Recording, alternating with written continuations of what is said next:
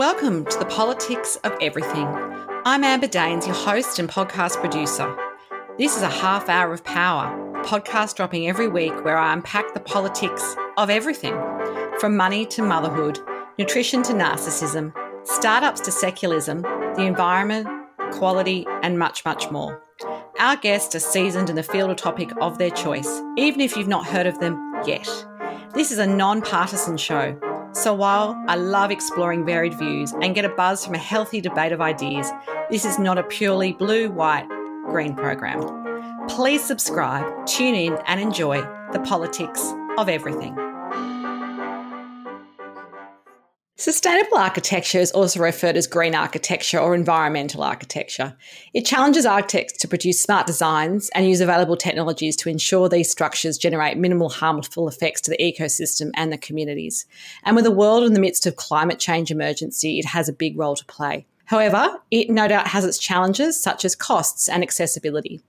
To find out more about this topic, I'm in conversation today with Ninotschka Titchkosky, an architect who has more than 25 years' experience leading major architectural projects and developing innovation and research opportunities, working with architects, academics and industry partners. She is co-CEO of BVN Architecture, where she steers the firm's research into robotics and digital fabrication. She wants to realise smarter and more creative solutions that are better for the planet, especially by using robotics, advanced technologies and new materials. She's passionate about the role architects play in shaping our interactions, communities and cities, and applies a whole systems thinker approach to the brief, using unique angles resulting in award-winning design. Quite interestingly, Ninotschka is also co-leading the design of one of Sydney's most famed projects of its time, Atlassian's future headquarters at Central Station. This low-carbon project will be the tallest hybrid timber building in the world of 40 stories. She's a commissioner on the Commission of the Future of Sydney CBD, which is tasked with examining changing nature of city in a post-COVID-19 world. So I warmly welcome you to the podcast, The Politics of Everything. Thanks, Amber. Thanks for having me. Podcasting remotely can be challenging, but it doesn't have to be. Since 2017, I have relied on Zencastr's all-in-one web-based solution to make the process quick and painless, the way podcasting should be. If you know me, I'm pretty obsessed with quality guests, quality content, and quality sound, and that's what Zencastr allows me to do. Not to mention, it's really easy to use, even for my guests that aren't particularly tech-savvy. There's nothing to download, they just click on the link and we start recording. Zencastr is all about making your podcasting experience easy, and with everything from local recording to automatic post-production all in the one tool, you don't have to leave your browser to get each episode done. I want you to have the same great experience that I do for all my podcasts and content needs. So I have a special offer for you. If you go to zen.ai/politics of everything and enter this promo code, you'll get 30% off in your first 3 months when you sign up to Zencastr Pro. That's ZEN.AI, politics of everything. It's now time to share your story. Okay, did you always want to be an architect, or when you were a kid, what did you think you'd do for a living? No, I didn't always want to be an architect. I thought I'd be a vet, actually. And then I think as I got a little bit older in my school years, I realised that there was something about the creative process that I really loved, and I went off and explored graphic design and then realised there wasn't maybe enough of a challenge in that from my perspective, and so I settled on architecture. So then you went and studied architecture after doing some design work, or how long was the study process before you got your first job? So 6 years, architecture, 6 years, and I basically went straight into architecture from school, and then we have the 4th year out actually of university where we're supposed to be doing practical things, but it was a year of recession at that time, and so I think I just ended up working in a whole lot of bars and very cool restaurants in London at the most. Observing some great design while, serving alcohol perhaps. Exactly. I was exploring hospitality design at that point in time, but so 6 years of study, and then I got my first job sort of straight after university. So decarbonisation is a big deal at the moment. Explain to us in sort of a quite truncated way how much waste we kind of maybe don't see for people that are not part of the building process, and I guess how that contributes to climate change. At the end of the day, most of us just see a finished building. We don't necessarily see all that goes into it. Yeah.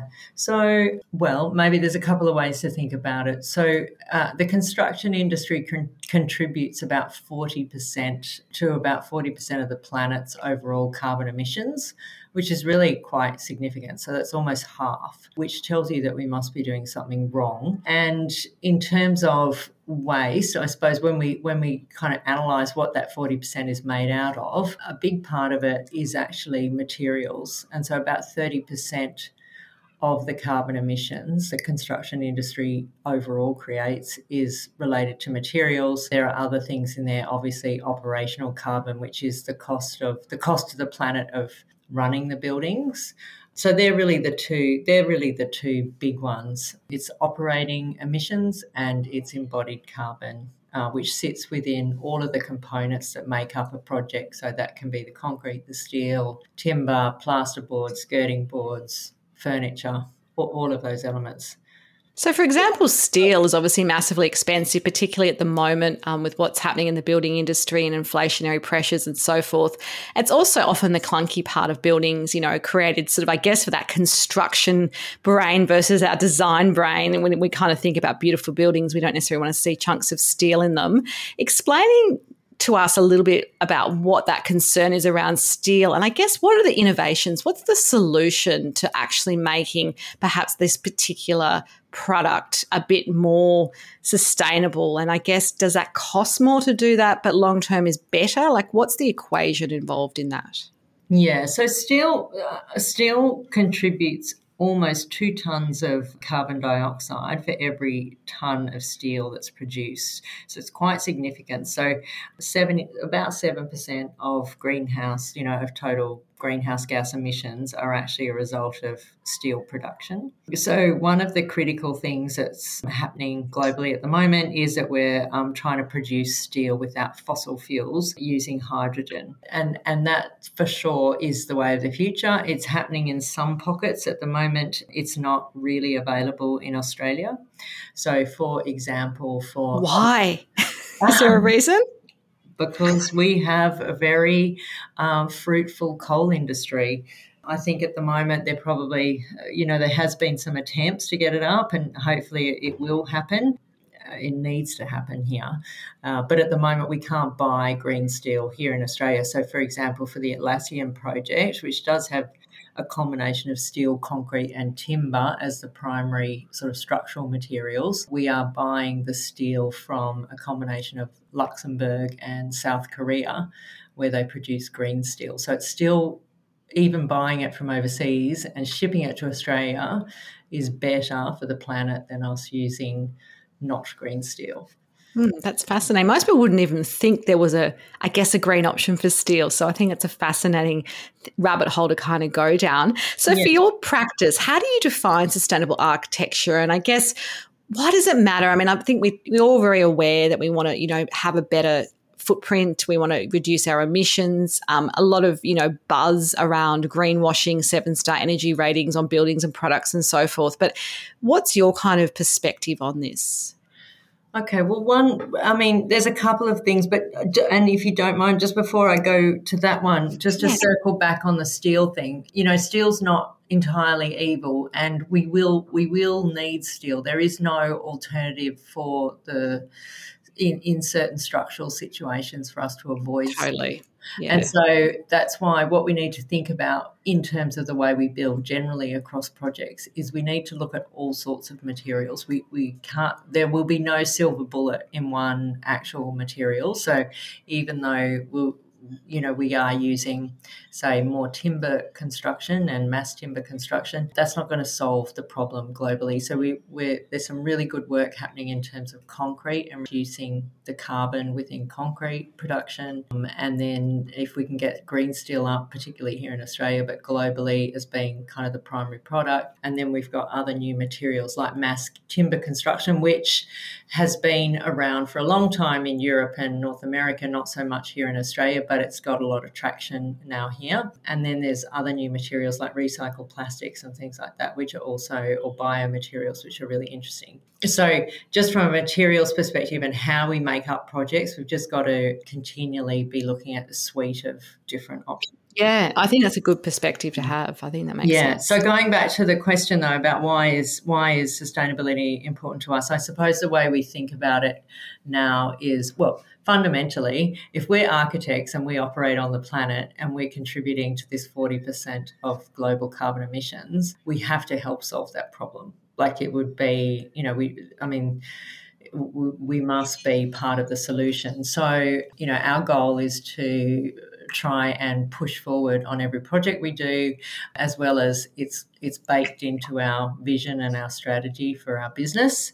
And the way we think about it is probably more around regenerative design. And when we say regenerative design, what we really are looking at is like a whole systems approach to how we create outcomes that are better for the planet and how they bring ecology, infrastructure, and society together in a more positive and optimistic way that gives back to the planet rather than just depletes it. Yeah, that's a great summary. I think most people would understand and appreciate that, but it must seem like a big task some days. It certainly can be heady on some days, and each project is slightly different. We have some projects like Atlassian which have really strong sort of regenerative requirements baked into them. So that are sort of exemplar projects, and then we have others that are making small incremental changes. But we're always going to have those outliers, and we want those outliers because they help bring everything else along. But certainly for our practice, it's absolutely front and center. And the other part, and there's sort of three bits that make it up as well, which is, one is how we reduce what we use when we make something. The other one is how we optimize what it is that we need. And the last part is how we produce energy on site. So there's a range of different things that we can do for every project in those three areas. But reduction is sort of the base of the pyramid, if you like, and then we go optimize and produce. So what role does, say, 3D printing play in the future of architecture? And I think about this because I had a guest on, I think about a year ago, that was looking at doing sort of sustainable building projects on a very lean budget in developing nations. It was one of his sort of, pet projects because he'd been a very successful entrepreneur in a different life. And he was looking at 3D printing, for example. Is that something that, is a part of the practice, or a little bit, or not that important? I mean, I guess a lot of people understand what 3D printing is. So is that something that you look to?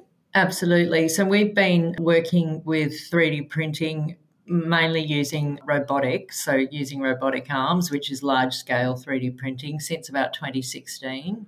And because in our mind, if we're going to make, if given the contribution construction's making to global carbon emissions, we need radical change and we need radical transformation in the way that we build. We can't just keep building with sort of sticks and sheets of things.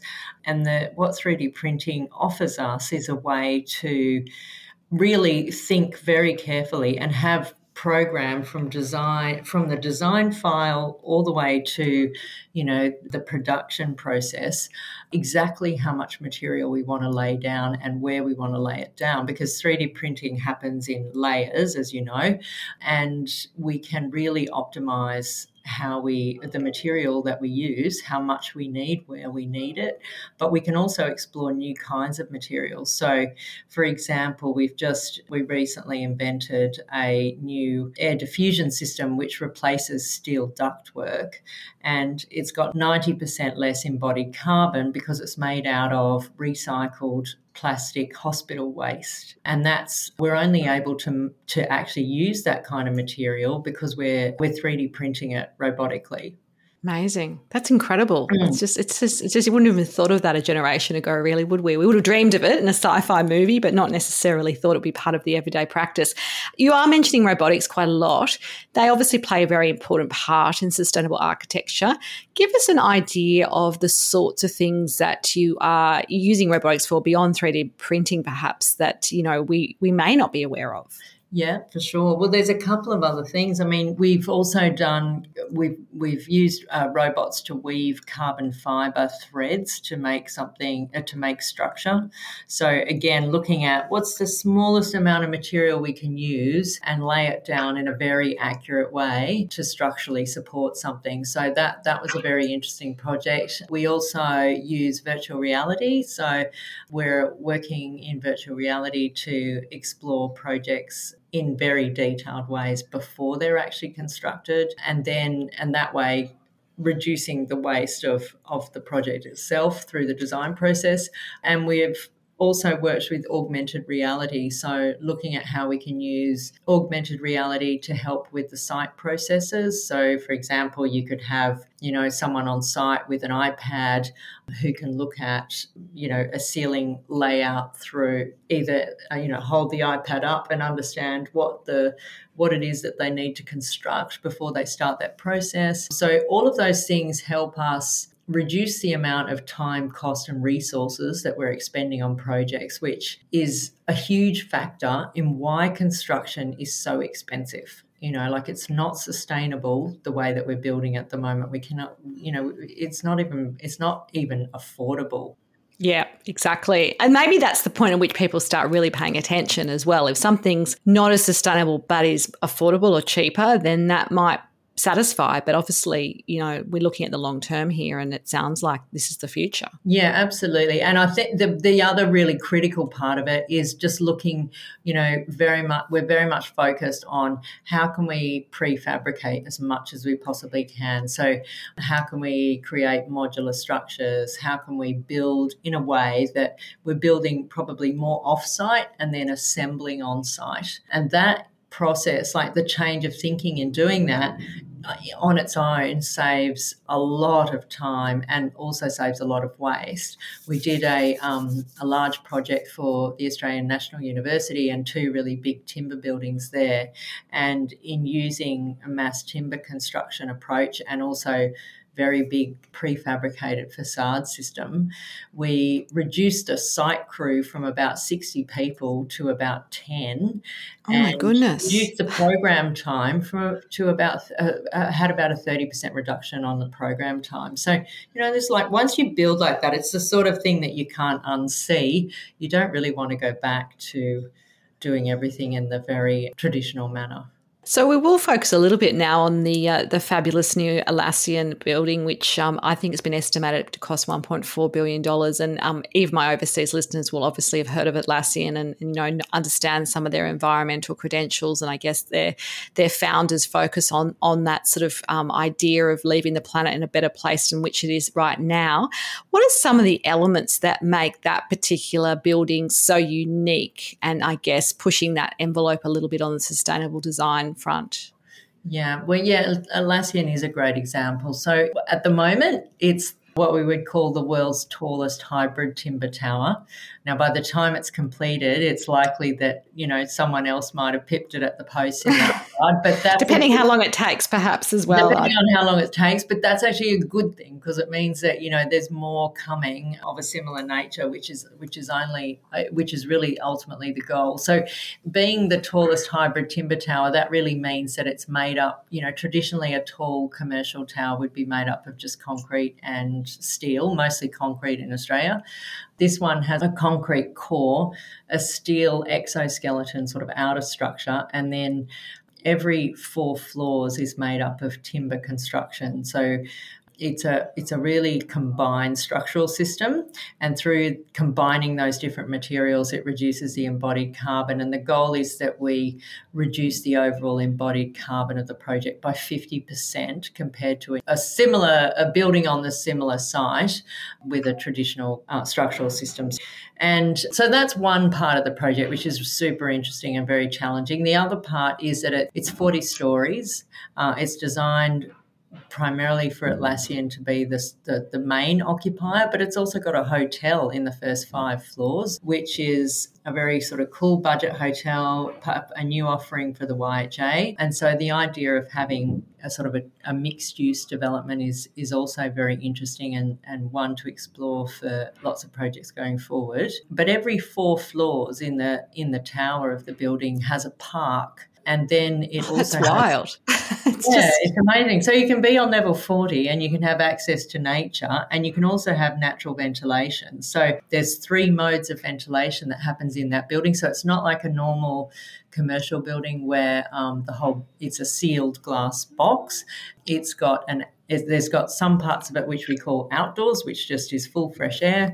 Then we've got the mid-doors, which is a combination of fresh air and some tempered air, so slightly treated air. And then we've got the full indoors, which is like a more traditional environment, but done with less operational usage. So that's very important. We've also got on-site photovoltaics. So there's ledges on the facade as it goes up the building that hold photovoltaic solar cells, and overall it's sort of set to it will be operated on 100% renewable energy with much lower operational energy targets. I wouldn't have expected anything less, to be honest. Yeah, so there's lots of really interesting parts of it, and every 4 levels is what we call a habitat. And the idea about that is, how do you have 4,000 people working vertically in a building and feeling like they belong?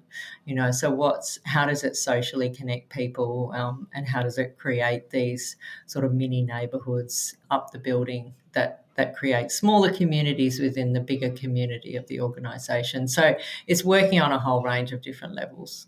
So beyond that project, what has been your favourite project to date and why? It's a really hard question to answer. It's like choosing a favourite child, maybe, I'm not sure. But one that actually resonates with me, and I suppose I hold it deep in my heart, it's a really small project, but it was one that we did for a community in Victoria called Narbathong, which, if you remember the Black Saturday fires. Oh, yes. Yeah, so Narbathong was a very small community that sat between Kinglake and Marysville, and they couldn't get traction with any of the authorities to help them rebuild the only community building they had, which was their community hall. It's quite a small community, and we came on board through Emergency Architects and actually worked with them for a couple of years. It took that long to jump through all the crazy hoops of government and everything. And we built them this really beautiful new community hall, which was all timber on the inside because they were a timber town, but it was fireproof on the outside. And, the Governor-General ended up coming and opening it, and the community just were so grateful and embraced the building so much, and it just become sort of the heart of their community to help them rebuild. And it was a very rewarding project. Oh, I can imagine. That sounds incredible and life-changing, really, for people in that community, given what they had been through. Absolutely. And they were just, they were incredibly grateful. We just did it pro bono. So, we just had a very kind of lovely relationship. And we also had to, it was one of those projects that, every step of the way you weren't quite sure if it was going to happen. So the fact that, it ultimately did was really lovely. Who's been your most important mentor in life or your career, and why? I don't think I've had one. I've probably had maybe your number one, maybe 3 or 4, I would say. I think probably I would have to say Lawrence Neild. Lawrence I am co-CEO of BVN, which used to be Bly Voller Neild, and Lawrence and I met when I was actually in my final year of university. He was my professor.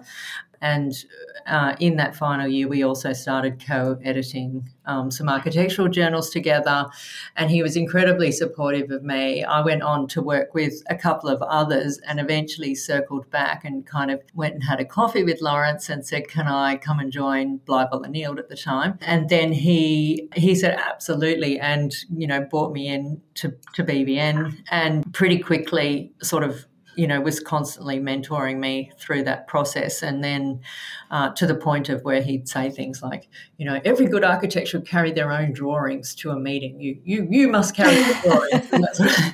But he was incredibly supportive. And then eventually we became business partners, and he subsequently retired. and we're still, we're still close, and I really value everything that he did for me. If we spoke again in a year's time, what would be your number one goal to have achieved and why? Whew. Yeah. Okay. So mine, I've got. It can be personal or professional here. It's a bit of a playful question. Yeah. Well, probably that I, keep my son sort of on the rails and manage to help him with his homework consistently. That'd be one. That'd be awesome. But one of the things that I would really love to have achieved in the next year is that we have fully commercialised our 3D printed recycled plastic duct system. And that's something we're working on at the moment, and it's incredibly exciting. It's getting lots of interest. But I think it's one of those things that it demonstrates how, as architects, we can create value even beyond, what we're traditionally known for. And I think that's something I'd love to achieve for us and achieve for myself, and also just show others the power of creativity. A final takeaway message for us on the politics of sustainable architecture. Just start now. Like I think everyone has to start somewhere. And I think the main thing is to start. Probably the big one for us is we're really focused on embodied carbon at the moment, and that's, I think, going to be a game changer for how we build. Absolutely. So we're watching this space and seeing what you do next, I'm sure. If you do want to connect further with my guest today or find out more about her firm, of course, there'll be some details on the show notes as always. Until next time, take care. Thank you so much. Thanks, Amber. Thanks so much for listening today. If you've enjoyed the politics of everything, I thrive on your feedback. So please add a short review and share the podcast with your network through Apple, Spotify, and all the usual suspects. I'm always on the hunt for new and diverse guests. So if you or someone you know has a fresh idea you're busting to get out there, please email me at amber@amberdanes.com and my crew will get back to you very soon.